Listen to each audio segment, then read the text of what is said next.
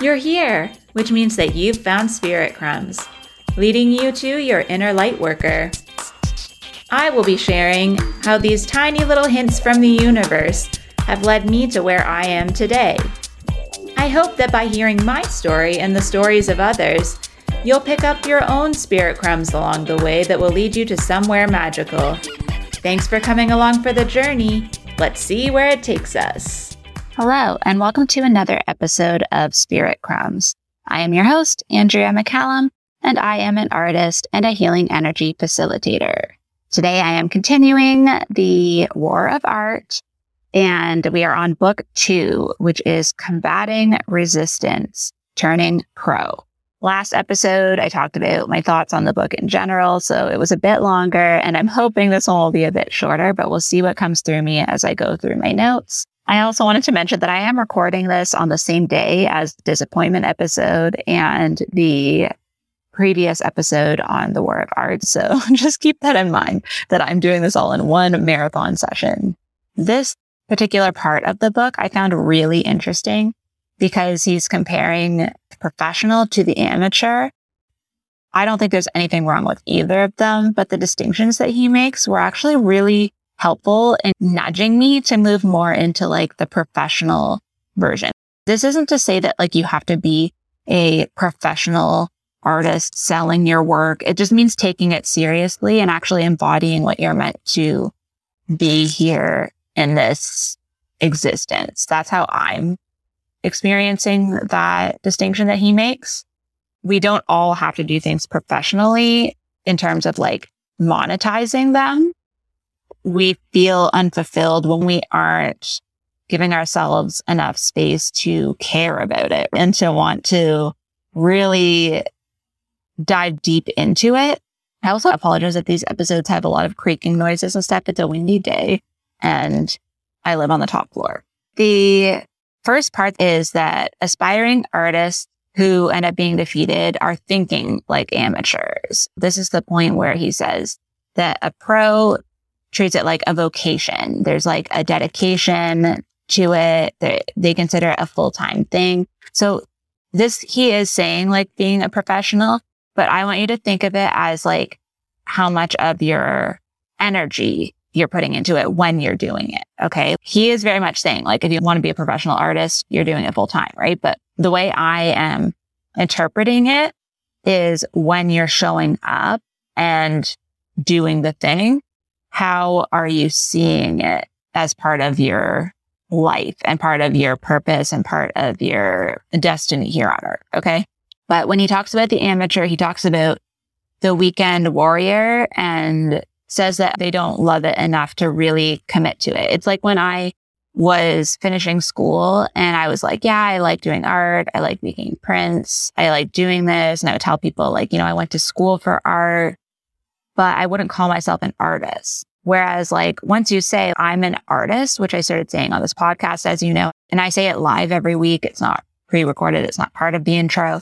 And I do that because even if I'm not actively making art all day full time, it doesn't mean that I'm not an artist. That goes for anything that you do. Like I said, I don't think that it needs to be a 9 to 5 full time, everything you do kind of energy, but there's a difference between saying it's something you do in your spare time versus something that you embody. If it's something that means a lot to you, it just means that you find ways to gradually incorporate it more or to commit to doing it more.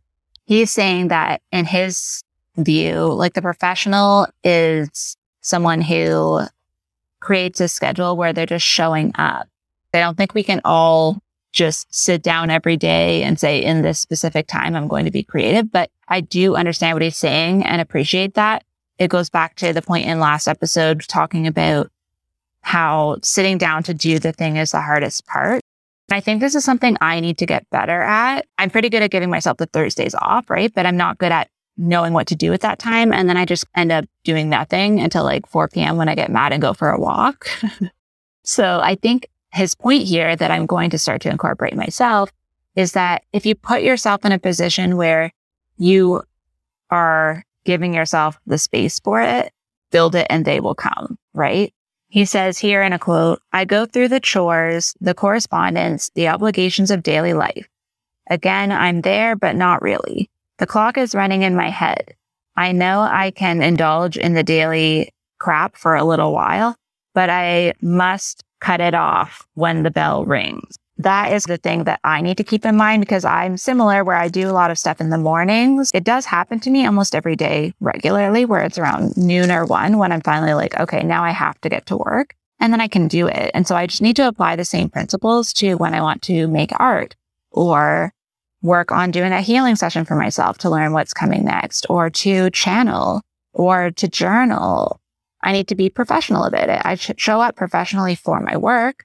I show up and I give it my all, and I make sure that I have enough time to complete things to the standard that I want to show up in for clients and the people that I work for. So why can't I do that for myself, right? Yes, I know I need to be inspired in order for the work to move through me. I think if I just keep waiting for that, there might never be a point where I feel inspired in a consistent way. But I can spend 1 or 2 hours a week from now sitting with my materials and physically being with them and not having the expectation or the pressure that I'll create something amazing. Eventually, I'm going to want to play with them. I'm going to want to do something. It will come through if I keep showing up. The next thing he talks about is the principle of priority. What is urgent versus important? How we know what is urgent, something that has to happen now, versus something that's important that I need to get to, but does not happen to happen right now. If you have trouble with that, you're not alone. I also do too. But it's, I guess, for me, a process of now learning ways to facilitate that. And I've said it a million times, but having a notepad to write down those things that I have to look at and think, okay, this is not due for a week or so, but I do need to do it. So I'll write it down and then transfer it to my calendar, versus like getting a message saying you were supposed to do this thing before and it needs to happen now, and being like, okay, that is urgent. I will do it now. Right. He basically says artists are committed to their calling, knowing that they've volunteered for hell. Right. So it is hard, but keeping in mind that you already are a professional just because you've committed to it. He actually lists like all the things that you would do for your day job. And then it kind of makes you think to yourself, like, why is it different this way? Because he says, like, you show up every day, no matter what. You stay all day. You don't leave halfway through the day just because you feel like it. A lot of people will look at like the long haul to retirement. The stakes are high and real. Like, you need that job in order to make ends meet. In this case, I think with that, I would say that it's more about fulfillment, like personal fulfillment. And then yes, if it is your full-time job, then treat it like your full-time job. But I think too, there's a part of it that's just the stakes are high because you want to fulfill this purpose. And keep in mind, your purpose and your career are separate things. Then he says you expect remuneration for labor. So if it is something that you're doing to make money, it's okay to make money from said thing. And then not over-identifying with the job, because he said that actually is what amateurs do. They'll go around telling everyone they're an artist or that they are a writer or whatever it is. But then by saying it, it paralyzes them, because then they're like, but I'm not doing it. And if I don't do it well, then I'm not worth anything. And I think this is a part that's hard for me as well, because I do claim what my purpose is. I try to embody it.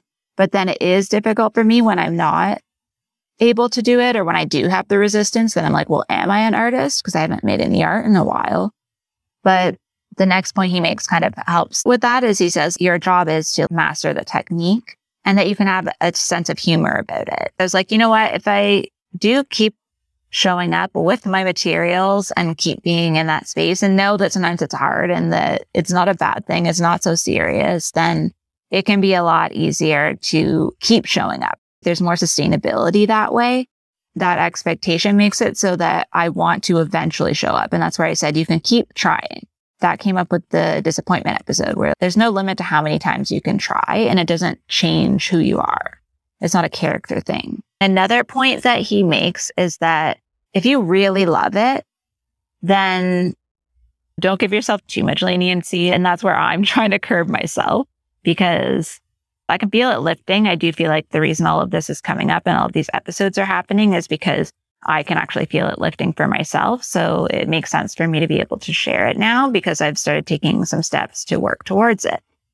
But going back to the point of the delayed gratification and knowing that you're committed to the long haul is the fact that there will be times where it's painful and that your persistence will be difficult. But as long as you keep showing up, that's what a professional does. They just keep saying, okay, this is hard, but I'm going to keep moving forward. And there have been times in the last few months when I thought maybe I just should leave art for now, or maybe I should leave the healing work and just focus on the clients that I have and that work that I'm doing. But I allow that to move through me. And then I keep going. I keep showing up. I keep looking at things that inspire me. Even though I'm quiet and I'm not making work, I'm looking at what other artists are doing. I'm reading these kinds of books. I'm still keeping myself in the space enough to know and trust that when it is time to align and start creating again, I'll have the energy to do it and to show up because I'm giving time and space to it consistently in different forms. And then he talks about how sometimes thinking of it as honing your craft can actually help you because that gives you this sense that you're part of something, that you're fulfilling some sort of destiny. Whereas when you're like, I am making art feels like a very specific, narrow set of like what that can be. And that can be paralyzing. And so he talks about how that's actually going back to where the amateur is like, I'm an artist. I make art in that sense. And like what I'm seeing it as like a capital A, that's the term that's coming in my head right now. But when you see it as like being part of a process of creation, it goes back to like mastering the technique. If you show up with the technique, then you know that the muse or inspiration or spirit will help you with what you're going to create and help you connect to why you want to create it. The amateur gets so preoccupied with this mystery part of it that they don't show up. And I think that's where I'm turning a corner now is I realized like, even if I don't have the inspiration yet, I need to still have myself immersed in the materials. I have them around and I see them, but I think getting them out and even just playing around without the expectation of making anything, I think taking away the expectation of that and just knowing that the inspiration and spirit needs something to move through. It needs a structure. There needs to be something to immediately be able to move that inspiration to. And I talk about this in terms of money as well. If you don't have a way for people to pay you, if you don't have a booking system set up, then how are people going to know that they can purchase those services, right? And it's the same thing, I think. If you imagine the muse being a client that knows that you have the specific set of skills to create what they want, but you're not showing up to work, that it has no way to pay you, right? I'm seeing it as like a currency, right? That was a really good point that I appreciated. He says that the amateur believes that you have to overcome the fear first, but the professional is realistic and knows you're never going to overcome that and that you have to keep working in spite of that. The more action you take and the more you prove to yourself that you can do it, the less you're going to feel that fear. And this went back to disappointment as well. He talks about not allowing yourself to have as many excuses because if you cave today, you're 2 times likely to cave tomorrow. That's what he says. And I kind of agree to that too, because I think, like I said, with the disappointment, there's tons and tons of times when I've wanted to go downtown. The one day that I do it, it makes it less likely that I'm going to avoid it the next time.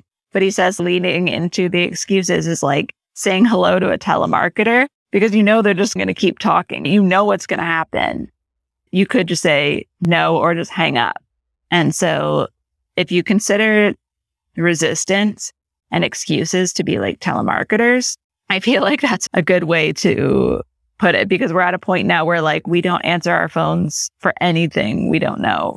He also makes a really good point about asking for help and remind us that even Tiger Woods at his peak still had a coach that he was learning from. because he acknowledges that there are always ways to improve. And it's the amateur that thinks that they know everything and that they don't need any help. So if you have that mindset, then you also don't take failure or success personally, because you just end up with a thick skin knowing that you can't possibly know it all. It's not always going to be perfect. That is part of the process of getting better. As long as we're showing up in the way that we want to show up and being open to the fact that failure is part of it, then we're doing what we're supposed to do. It just sometimes doesn't feel that way. But by acknowledging adversity and humiliation and things that happen externally, when we realize that those are part of the process, then we can evaluate whether we think we showed up to our best potential in that moment. And then we can also say, you know what, this was great because I learned how I can improve. Even if I didn't do things how I really would love to have done them, I actually learned that this is an area I can work on. This is where I went wrong. This is how I can improve. And then it actually gives you something to focus on those days when you are really not having any inspiration. So for example, let's say when I'm creating a print and I make some proofs and I look and I'm like, you know what? I am definitely not pushing hard enough in this one spot, because I notice every time I use this one tool, it never really shows up. The ink never sits there and I end up missing little bits of the print. Even though it's frustrating and you're like, that didn't work out how I wanted it to, then it's good, because then on a day when I am really feeling stuck, I can just pull out a plate and practice different line weights. And that gives me something to do. In the process of doing that, that's when the inspiration might strike. I might make a certain mark that I really like and then get an idea. He calls this maintaining sovereignty over the moment. It's within your own power to improve. You know that you can make that next shot, like using the Tiger Woods reference. So even if something happens and you're disappointed, you know that you can do it next time and that it's okay that this particular time you didn't. I love the next point that he makes, because he's talking about external criticism. And he says to keep in mind that others can't define your reality and that tomorrow morning the critics will be gone, but the writer will still be there facing the blank page. So in other words, yes, people will have their say. If you're putting yourself out there, you're going to get feedback. But at the end of the day, you're the one who gets to decide what is a success for you. You get to decide that that was the work you were meant to create at that time, because the other person's not going to be there for the other side of it. They're not there for the consequences of their words, right? They're not there to help you process what they're saying. They're just saying it and running away. So only you get to decide how much power you want to give to that phrase or that criticism. And this also goes back to disappointment and knowing that as long as you fulfilled your end of the bargain to your expectations, if someone else had unrealistic expectations or they're comparing you to someone else's reality or someone else's work, then that's not on you, that's on them. And you can just move on. You don't have to hold on to it. If you hold on to every single criticism, you also have to keep in mind that maybe their criticism is coming from a deep desire of their own to do that work. They're really seeing how they would do it, but they're not doing it. So it's none of their business how you would do things moving forward. They had their say in the moment, that you don't have to take that with you. That's kind of where this ends, is that you actually have more power than you think you do. And he talks about how, in general, if you treat it like you have hired yourself, then you can do things like having a Monday status meeting, deciding what your goals are for the week, breaking things down, giving yourself deadlines. And if that helps, great. And then the last point I'm going to make is that he says, the resistance yields to the pro. The bully has no strength of its own. It only gets its power from your fear. So that is where I'm going to leave this one. Next week is book 3, or I don't know about next week. I don't know if this is going to fall around the time that I'm doing the episode with Emily. But this next episode will be the book 3, Beyond Resistance, The Higher Realm. And it's my favorite. I feel like we get through these 2, and this last one is where it really resonated with me and reminded me actually a lot of Big Magic, which I said I was going to do an episode or 2 on, and I might still do that. But I feel like I was meant to come to this one before revisiting it. So I will see you next week. Okay, so it's not next week yet, but it is a couple weeks from when I originally recorded this. And I was right. The next episode you'll hear after this one will be the Cosmic Energy Report with Emily for Virgo season. I figured I better add this on at the end because this is my last chance to let you know ahead of time that if you want to get the discount code for the Virgo season remote recharge healing energy session, you'll want to be on the newsletter list before the next episode comes out next Tuesday, because I send out the newsletter, my seasonal reset, the same day as the podcast episode. So make sure that you get on the list, which is in the show notes or in my Instagram bio. And then that way you won't miss out on the extra details about the cards that I pull, as well as a bunch of other bonuses, including journal prompts, a creative prompt, and then whatever else comes to mind for me. And now, since it's been a while since I recorded, I can tell you that we already did the Leo season recharge since last time, and it was really beautiful. It was a great experience. I feel like we all received so much from the themes that came up. I actually ended up creating a playlist for the energy. It was just a really great session, and I'm already looking forward to the Virgo season one. So the link will also be available for that session on Tuesday next week. I'm not putting it up ahead of time because I want to make sure that people receive the newsletter before it goes live, and that way they'll be able to use the discount if they'd like. So send me a message if you have any questions about any of the things I've mentioned or about the book, anything you just want to chat with me about. It'll be 2 weeks from now when you'll hear about book 3. It talks a bit more about the spirit woo-woo side of the book. So I feel like we've just been leading up to that. And I also wanted to share that since the last episode, I actually went to the art store downtown and picked up a couple of carving blocks, a few other materials, and I already have carved out 2 blocks. It's going to be like a 2-piece print, I think. It's just a fun one. Like I said in this episode, just playing, and there's no expectation that it's going to be like the greatest thing I've ever made or anything. It's just getting my hands on the tools again and just showing up. So I'll be excited to share the prints when I get around to actually printing those. I'll be sharing them on my Instagram on Concrete and Crystals. So feel free to pop over there if you want to see that when it is finished. But I just wanted to let you know that I am sticking to my word and starting to implement some of the things that I learned from this book so far. So I will see you next week for the Cosmic Energy Report, and I look forward to connecting with Emily this week. Thank you so much for joining me on another episode of Spirit Crumbs. You can find me on Instagram for this podcast at Spirit Crumbs.